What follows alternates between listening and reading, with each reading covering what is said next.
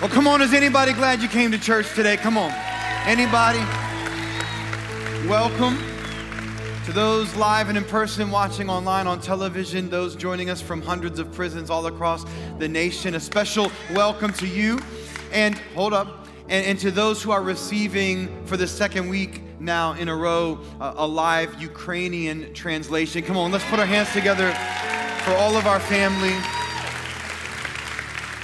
Welcome, we're glad you're here. I'm so excited to be kickstarting this brand new series on the book of Genesis as we uncover some of the not so hidden gems of Genesis that are so foundational to our faith. How many of you know foundations are important? Come on.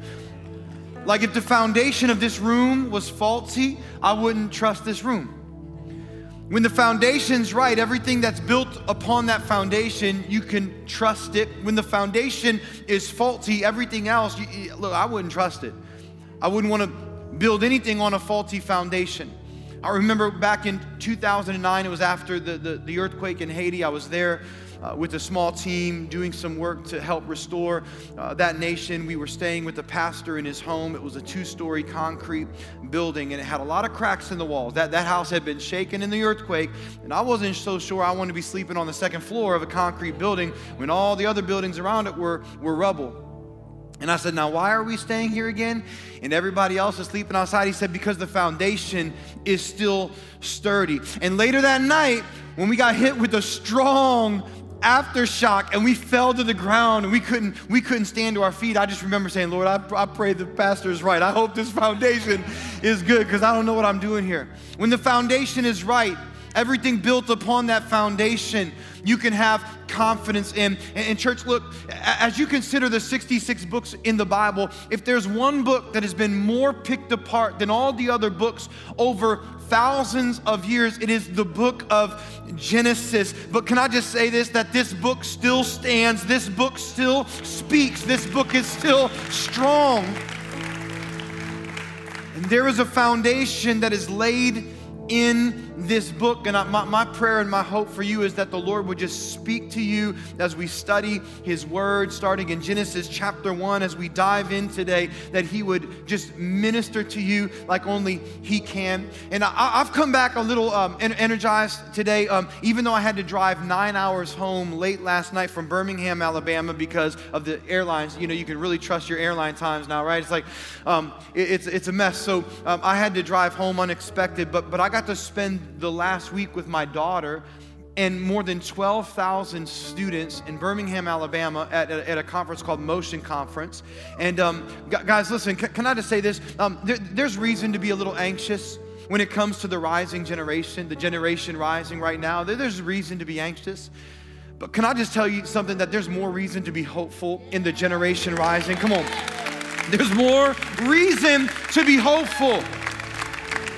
To be in a room with more than 12,000 young people, the hunger for the Spirit of God. I mean, listen, Friday night service, I don't know that I've ever been in a more anointed service, a more powerful move of God, and it was with junior high, high school, and college students, and there was a hunger for the Lord. There was a desperation in their worship. But you know what? It's not just happening in Birmingham, Alabama. It's happening here every Sunday night through Rock City Youth. This space is getting filled with young people who are desperate for Jesus, who know how to worship, who know they're called. And in as much trouble as we might see in this generation rising, there is so much God potential, amen?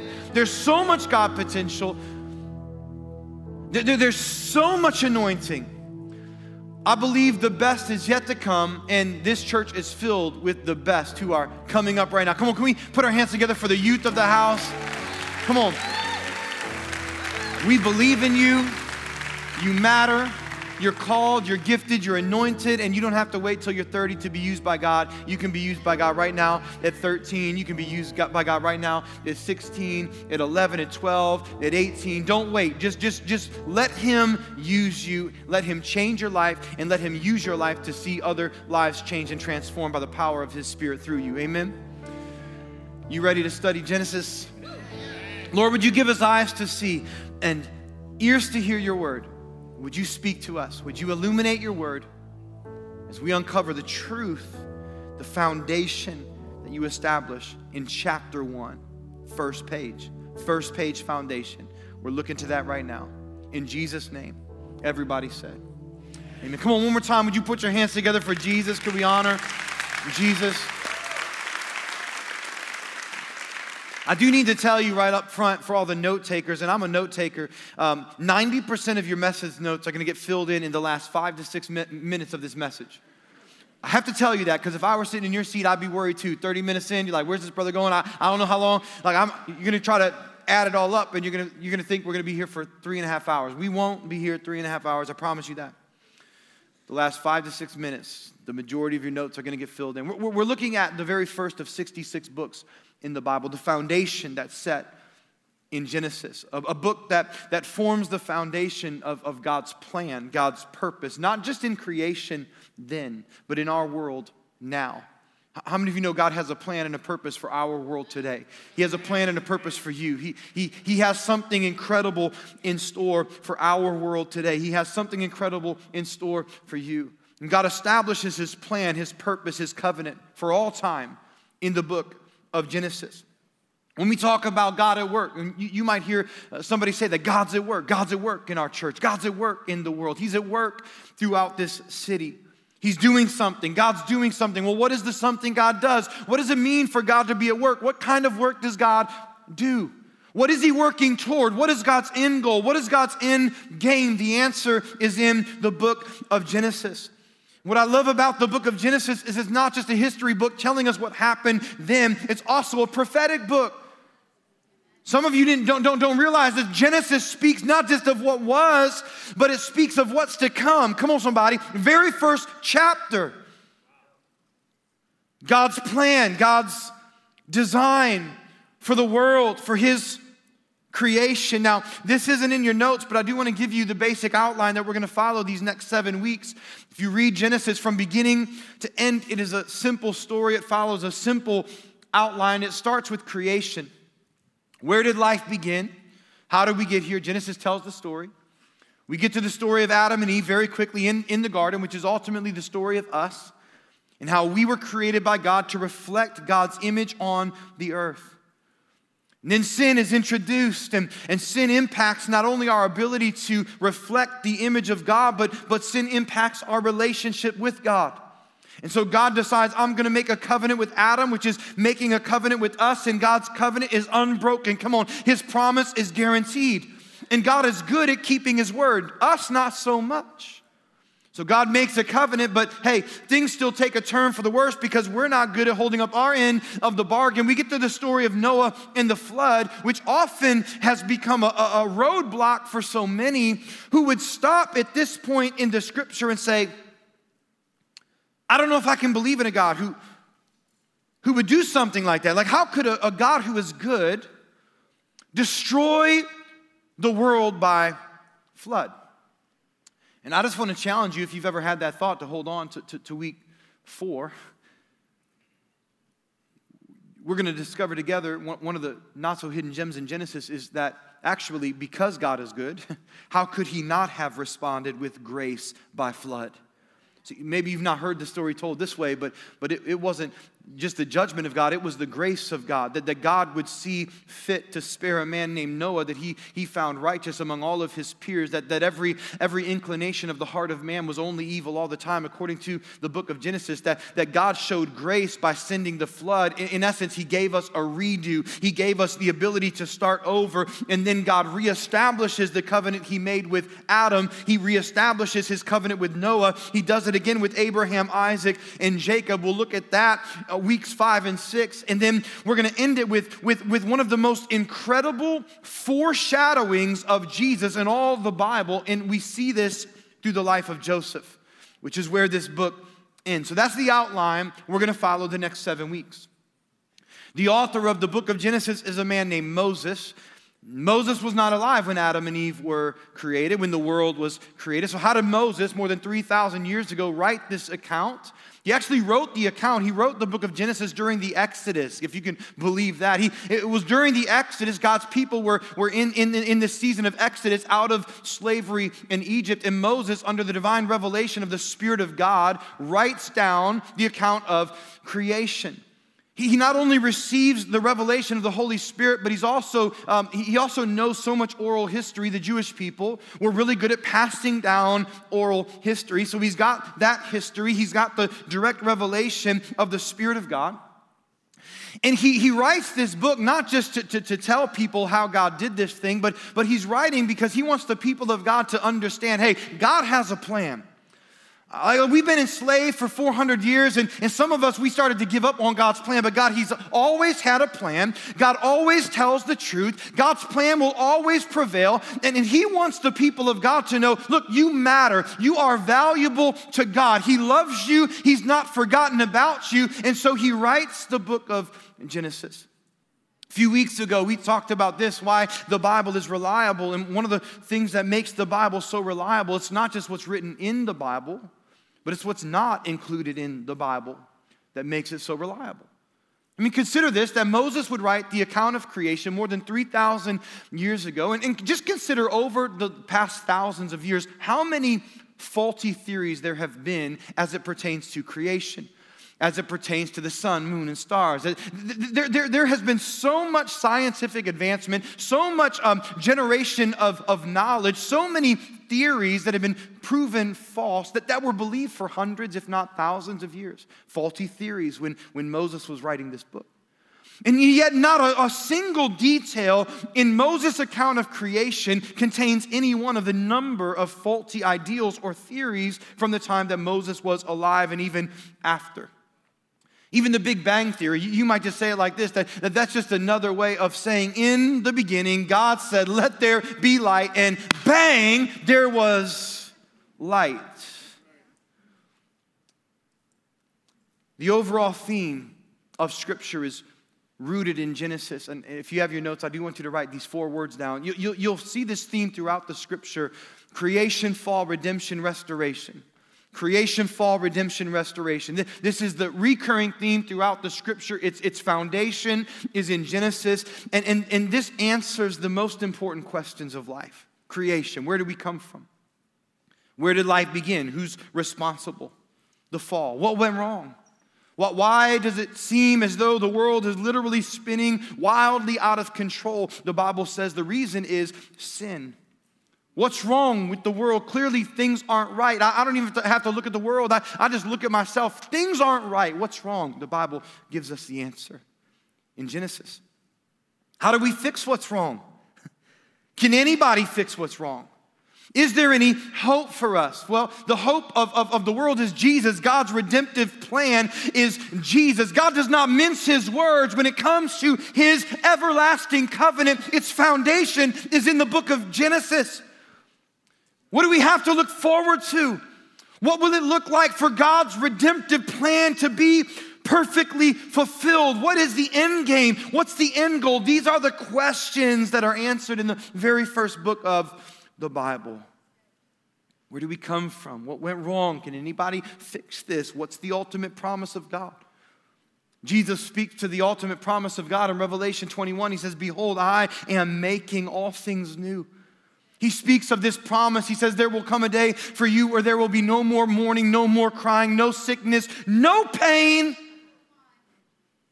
Behold, I am making all things new, and there will come a day where every wrong will be turned on its head, will be made right. Every injustice will once and for all be eliminated. No more sin will pollute any of us who are in Christ.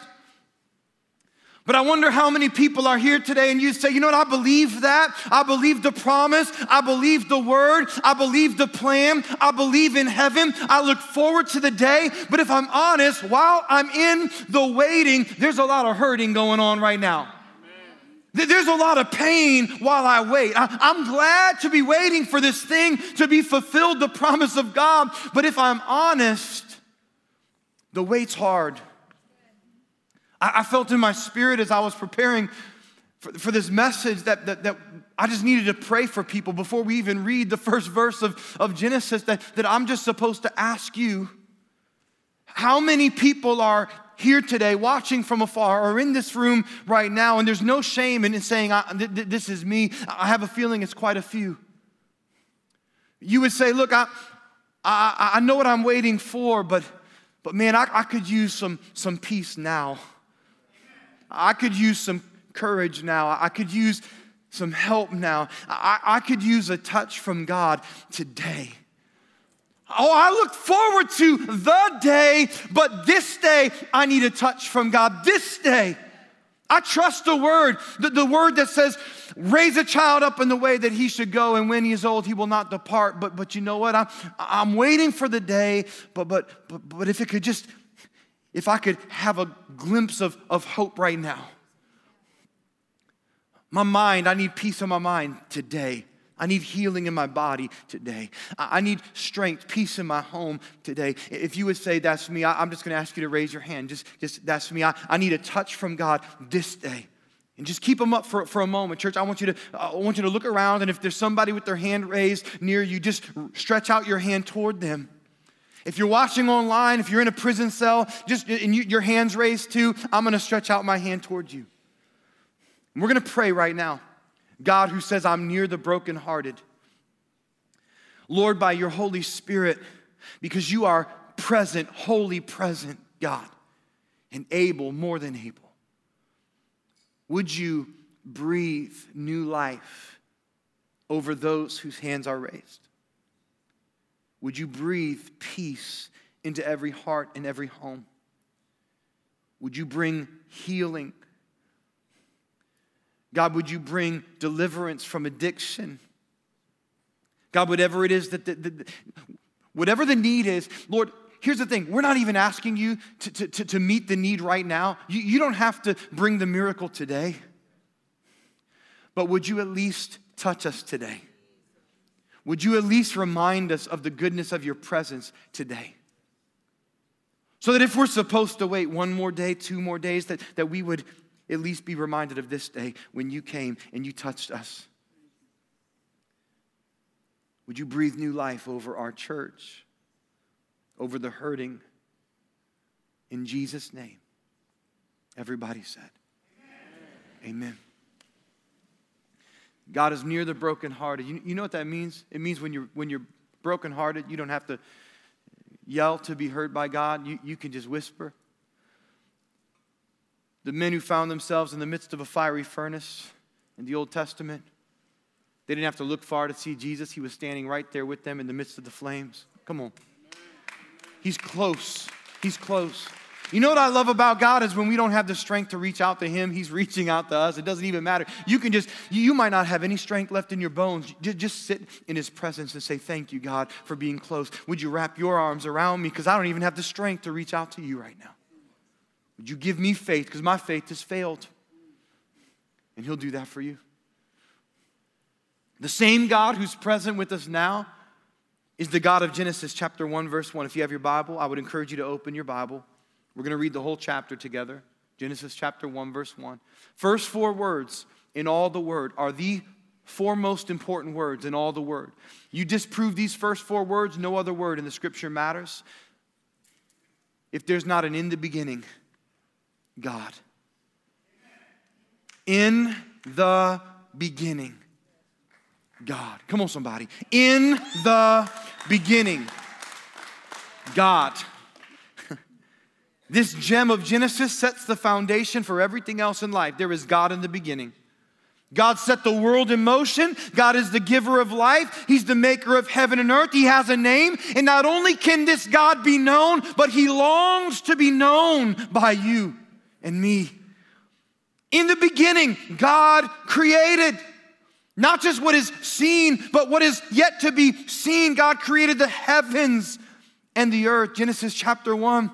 Now the earth was formless and empty. Darkness was over the surface of the deep. And the Spirit of God was hovering over the waters.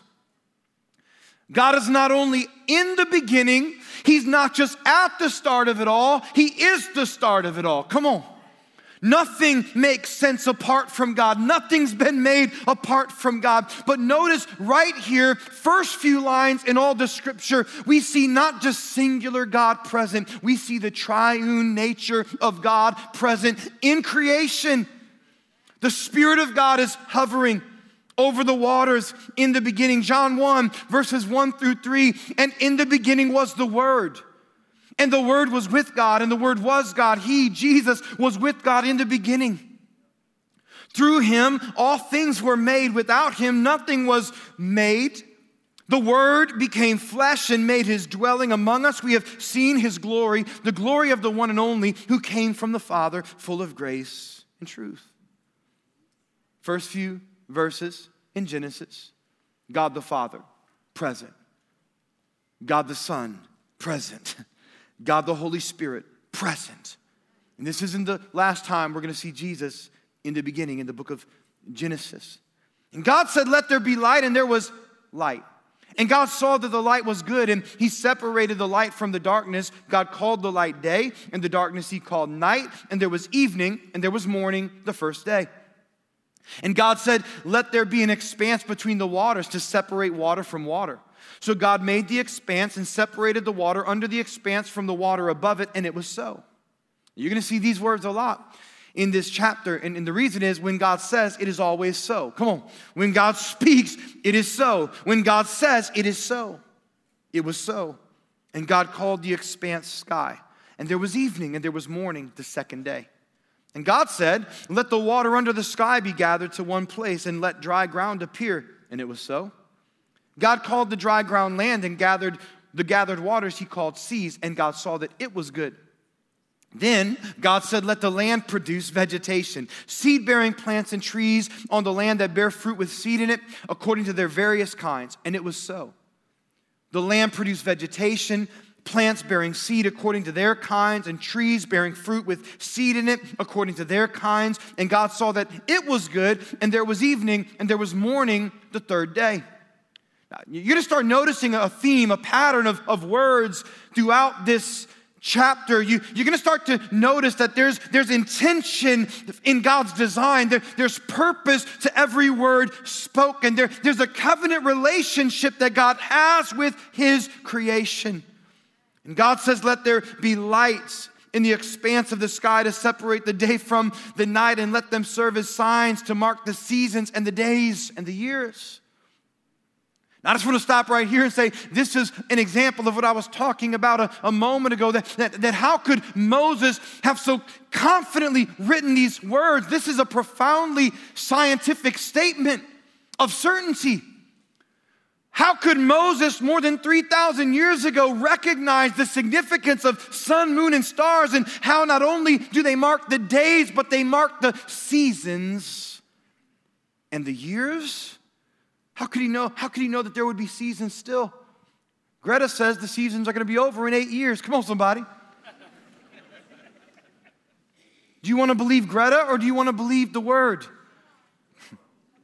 That there are seasons 3,000 plus years, that he could have confidently written this. How did he know? He didn't have to know. He received divine revelation from the Spirit of God. And when God says, it is so, it is so. Let them be lights in the expanse of the sky to give light on the earth. And it was so. God made two great lights, the greater light to govern the day, the lesser light to govern the night, and he also made the stars. And God set them in the expanse of the sky to give light on the earth, to govern the day and the night, and to separate light from darkness. And God saw that it was good. And there was evening and there was morning the fourth day. And God said, let the water teem with living creatures, and let birds fly above the earth across the expanse of the sky. So God created the great creatures of the sea and every living and moving thing with which the water teems according to their kinds, and every winged bird according to its kind. And God saw that it was good. And God blessed them and said, be fruitful and increase in number. Fill the water in the sea, and let the birds increase on the earth, which is something my wife doesn't particularly like too much. She's not a fan of birds. So she would have, if she were writing this passage, she might have left that out. And there was evening and there was morning the fifth day. And God said, let the land produce living creatures according to their kinds, livestock, creatures that move along the ground, and wild animals, each according to its kind. And it was so. God made the wild animals according to their kinds, the livestock according to their kinds, and all the creatures that move along the ground according to their kinds. And God saw that it was good. Notice the pattern? How God's creating each according to its kind. He keeps on telling us over and over, according to its kind. We created this according to its kind, that according to its kind, this according to its kind, which makes verse 26 so remarkable as God shifts the language that he uses in verse 26, where he says this, let us, who is us? Us is Father, Son, and Holy Spirit. Again, we see the triune nature of God present in the beginning. Let us make man in our image. Not according to its kind, according to our kind. Come on, somebody. God said, let us, Father, Son, Spirit, make man like us. Body, soul, spirit, according to our kind. In our image, in our likeness. Not according to their kind, according to our kind. Church, we were made to reflect the glory, the image, the likeness of God. Now, we're going to get into it more next week.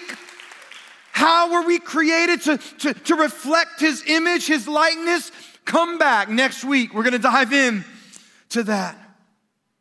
But I love how he says it. Let us make man in our image and our likeness, and let them, say them. Let them. Who is them? Us, male and female, rule together. Come on, somebody.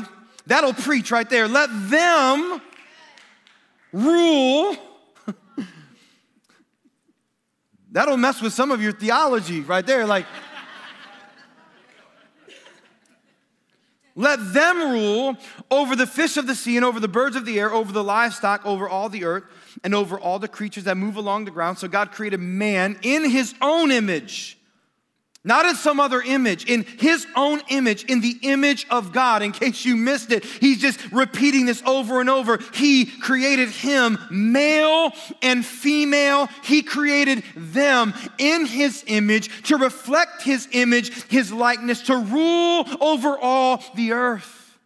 Nothing else was created by God to bear his image, to rule over the earth. And God blessed them, and he said to them, be fruitful and increase in number and fill the earth and subdue it. Now, church, this is chapter 1. We're not even done yet, but this is chapter 1, first page Bible, first page. All you need is first page Bible knowledge to when you turn on the news or you read a headline or something Bill Gates is saying about the problem with the world is overpopulation, like people are the problem. And can I just tell you, listen, we steward every gift from God, and so the planet, we ought to steward the planet well, right? The planet is a gift. We're called to steward this gift. But there's a difference between stewarding the planet and worshiping the planet. There's a difference. See, the enemy is always trying to confuse man. Did God really say? Are you who he says you are? No, see, I think you're the problem. If the earth could just have a few years without y'all, then it would be better, as if that was the pinnacle of God's creation and that you're not the apple of his eye. Come on, somebody. You see so much of the narrative in the world today. Our world has not just turned its back on God, but is in active rebellion against the very first command that God gave you and me. Be fruitful, multiply, fill the earth, and subdue it. Romans chapter 1, verse 25 speaks to this. It says that they exchanged the truth about God for a lie, and they worshiped and they served created things rather than the Creator. So we serve the planet now, apparently, rather than the Creator who is forever praised. Now, Genesis chapter 8, verse 22, I just want to reiterate this. This is the Lord's promise again after the flood, that as long as the earth endures seed time and harvest, cold and heat, summer and winter, the seasons, day and night will never cease.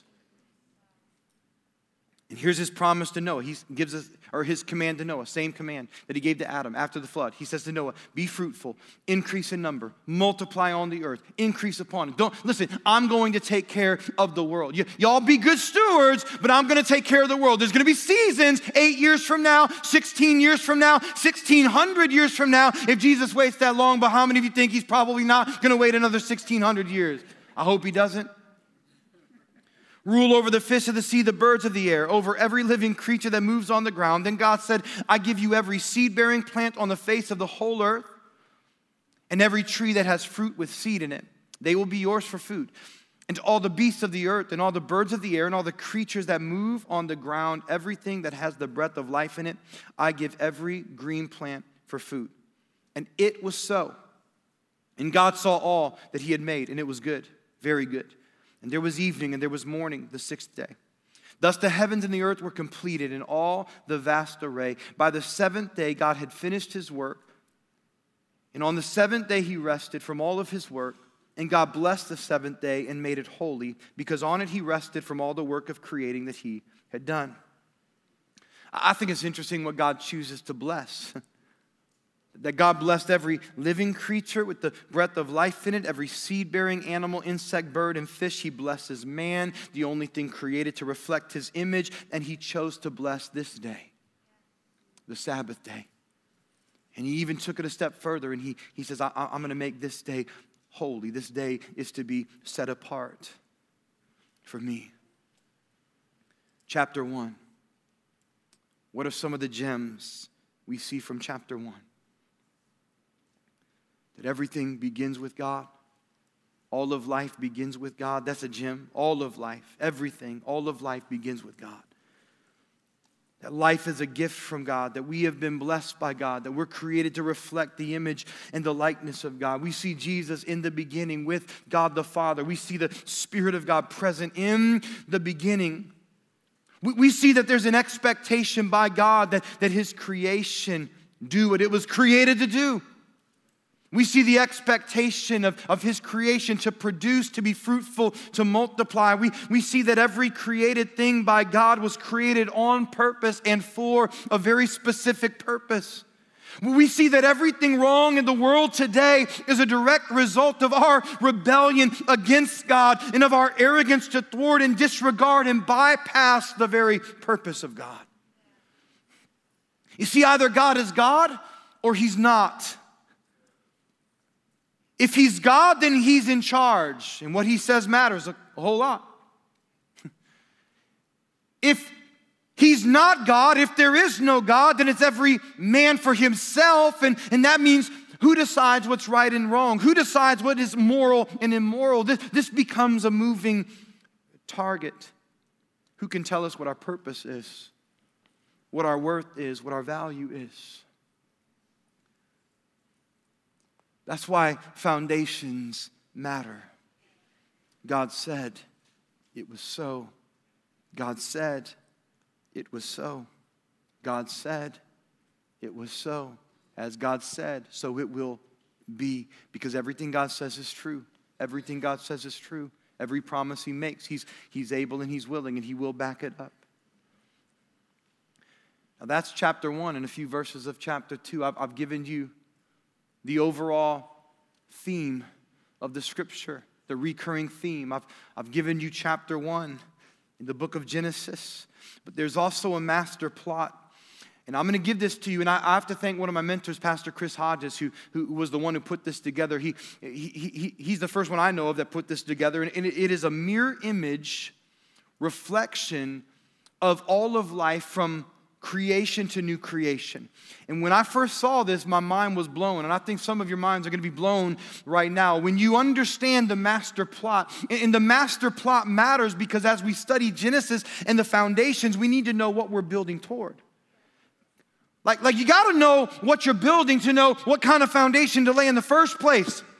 And what God's building, it matters. What God's building, it's big. And so as we study the foundation that we find in Genesis, we need to know what's going to happen in the book of Revelation. If he's the beginning and the end, then you tell us what the beginning is. Do you tell us what the end looks like too? So get your notes out, get your pens ready. Here we go. This is the whole story. This is our life from beginning to end. It starts in Genesis chapter 1 and 2. God and righteous man in paradise. Righteous, no sin, no judgment, no bloodshed, no war, no disease, no rebellion, no shame, only perfection, only peace in paradise. By God, for God, with God. It's awesome. That doesn't last long, right? Because God's good at keeping his word, us not so much. Sin and sickness and Satan enter in Genesis chapter 3. Satan and sin enter the scene. And it's like in every scary movie you've ever seen. First few minutes, everybody's living life, loving life. All the 90s kids will understand this. And I still don't really understand why this was, but it was always the black guy that went first. Yeah, y'all know that? Like, anybody from the 90s? How racist was that, right? It's like, oh, they got diversity in the film. No, not anymore. Long enough to put him on the cover, and then he's out in 3.5 minutes. Just like, I'm going to go get some pizza. Walks outside. Psycho serial killer just takes him out. And then goes into the house, takes out everybody else. When I grew up, it was always a black guy first. I just think that's so bad. So bad. But isn't that what sin does? Just takes us out. One after another, after another. It infects. It destroys. We who were once holy and righteous are now sinful and unrighteous. And there's no place in the presence of God for sin. And so there's this distance that's created between us and God. And some of you, you're living in that space right now. You sense a distance between you and God because of sin. Well, what does God do? We can't fix this sin issue. So God steps in. Genesis 6, the Lord saw how great man's wickedness on earth had become, and that every inclination of the thoughts of his heart was only evil all the time. The Lord was grieved, and his heart was filled with pain. And he sees Noah, and he says, Noah, you're righteous. Nobody else is. Y'all need a redo. And so the world is judged and destroyed by water. Genesis chapter 6 through 9. And this is a grace act by God. I love the picture of the story of Noah. Just cling to this wood. Cling to this wood, and you're going to be okay. Cling to this wood boat. Because I'm reminded of another man who chose to cling to some pieces of wood. Come on, for the salvation of all humanity. Just cling to the boat, Noah. Just cling to the boat, Noah. I'm giving you a second chance. But what do we know about man? We're not good at second chances or third chances because we'll find a way to screw it up. Genesis 10 and 11, a one-world government system is formed. Everybody speaks the same language. Everybody's on the same mission. Hey, we're going to build a tower to the heavenlies. We're going to make ourselves just like God. God says, no, you're not. So he confuses the language. He scatters them. Nations are formed. And God thinks, well, now that nations are being formed, I'm going to form myself a nation for me. So what does he do? He establishes the 12 tribes of Israel. He says, this is going to be my holy people. This is the nation that's going to reflect me on the earth. And he gives them a bunch of laws and rules to follow. And they screw it up. They screw it up. That doesn't work. So what does God do? He sends Jesus. Come on, somebody. See, the whole story hinges on Jesus. Our foundation is Jesus. Life begins with Jesus. Life is hinging on Jesus. Life ends with Jesus. Come on, you're going to see this. God sends Jesus. He comes as the perfect fulfillment of the law. He does what we couldn't do for ourselves. He pays the price of our sin that we could have never paid. And then Jesus says, you know what I'm going to do? I'm going to send out 12 disciples. Here comes this mirror image. I'm going to send out 12 disciples. I'm going to establish my church on the earth. And the gates of hell will not prevail against my church. I'm going to build this thing. In my church, that's going to be my people, my holy people. In my church, you're going to represent me on the earth. You're going to reflect me. You're going to be my ambassadors on the earth, and I'm going to send you my Holy Spirit. You're going to be filled and empowered by my Holy Spirit to reflect me and to stand for me and to represent me. No longer are you going to have to try to follow the law that was written on tablets of stone, but now with the Holy Spirit, I'm going to put my law on your heart, and we're going to do this thing together. And that's where we're at. That's where we're at in history. And this is where we shift now from history and in the present. And now we start to look to the future, what the Bible says will come in Revelation 6-19, where the Bible says there will come a day where once again a one world government system will be established. People 100 years ago couldn't have even imagined, not even a few decades ago. I mean, it's so crazy how technology has changed the game. So how so many of the prophecies in the book of Revelation that speak to the end times weren't even possible until really today. I look back at 2020 and how not only did we go through a global pandemic, but how there was a global response. A global response. How all the nations of the earth got together and said, we're going to respond together. I think about what the Bible says of the Antichrist who will step up and he will be a leader apparently that people want to follow. I think people today are just tired of weak leadership around the world. I'm not trying to disparage leaders, but come on, I think people are just growing weary. We need strong leaders. We need leaders who will actually represent the people. We need leaders who will bring people together. We need leaders who will solve some of the world's problems. And guess what? The Antichrist will be such a leader, the Bible says, he's going to solve a lot of the world's problems. He'll fix the problems in the Middle East. He's going to fix the economic issues. Why do you think we're having such economic issues? There have to be issues for the prophecies of the Bible in the end times to come to pass. There's got to be something broken for the Antichrist to fix. And he's going to establish a global currency, one world currency. And I know people don't like pastors talking about money, and we share this verse often that Jesus says, where your treasure goes, there your heart will follow also. Like where your treasure goes, your heart will be also. We don't like that. Come on, don't talk about money. But here's what the Antichrist is going to do. He's going to turn that on its head, and he's going to say, now that we have this one world system, in one world currency, you can't use your wallet at Walmart until you devote your heart to me. And to devote your heart to me, you've actually got to take upon yourself the mark of the beast. You can't use your wallet without giving the Antichrist your heart. It's interesting. You go fly on a plane, chances are on the side of the plane, it's going to say one world. We're seeing it happen right now. Now the good news is just like God spared Noah and his family because they were found righteous, they were clinging to that piece of wood. How many of you know the church will be spared from the worst of it? Come on, because we're not clinging to a piece of wood. We're clinging to Jesus who embraced that piece of wood. We're clinging to him. The church will be spared, but there will come a day where the world will be judged and destroyed again. Read the book of Revelation 6-19. This time not by water, but by fire. The world's going to end, but not by the hand of man, by the hand of God. And what will burn is all the evil and present sin and every oppression and every injustice. Satan and sin will exit, Revelation chapter 20, and the devil and all of his minions will be forever cast into an eternal lake of fire. This is where we're heading. And they'll never be released again. Come on, somebody. And God and redeemed man will be once again in paradise. Come on, somebody. God and redeemed man. It was God and righteous man in the beginning, but we're not righteous anymore, but through Christ. But come on, through Christ we are redeemed. Through Christ we are being transformed. We are being restored into his image day by day and step by step. And we'll get to step into that forever place where there will be no more mourning or crying or sickness or pain, injustice, evil, war, bloodshed, none of that. Jesus who said, behold, I am making all things new.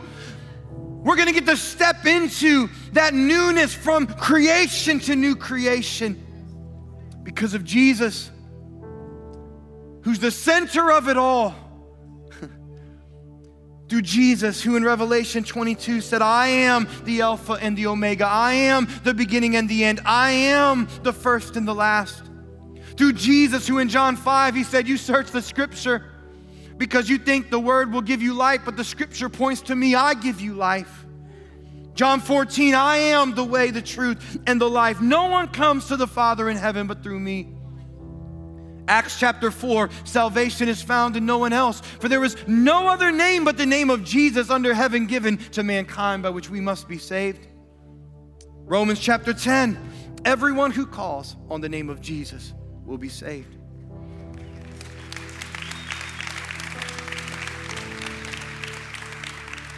I didn't even put this one in my notes, but the Bible says every knee will bow and every tongue will confess. Even Satan, our adversary, is going to be driven to his knees.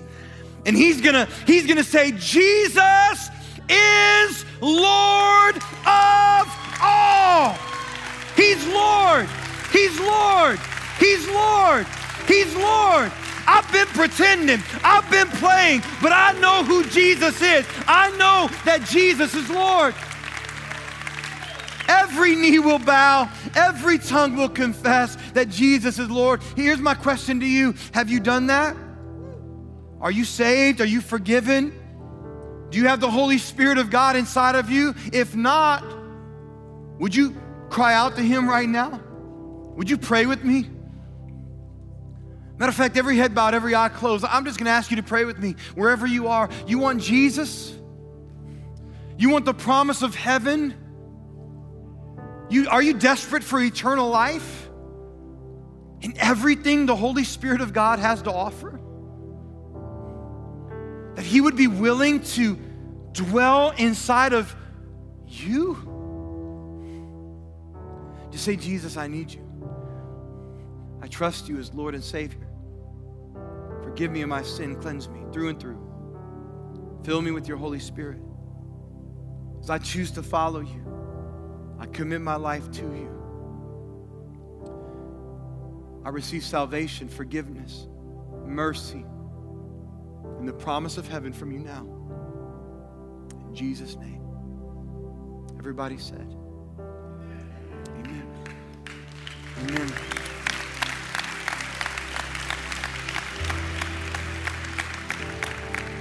Now, church, I just came from a conference, 12,000 young people who know how to worship. Sometimes I feel like I've got to pull your teeth. And I just wonder if creation will sing His praises. Can we say, so will I? If the rocks will cry out in worship, can we say, so will I? If the walls will shake in His presence, if the ground will quake in His presence, can we say, so will I? I will worship, I will praise, I will exalt you, because you are King, you are Lord. God in the beginning is God who is here now. Will you worship with me? Will you worship with me? Will you worship with me?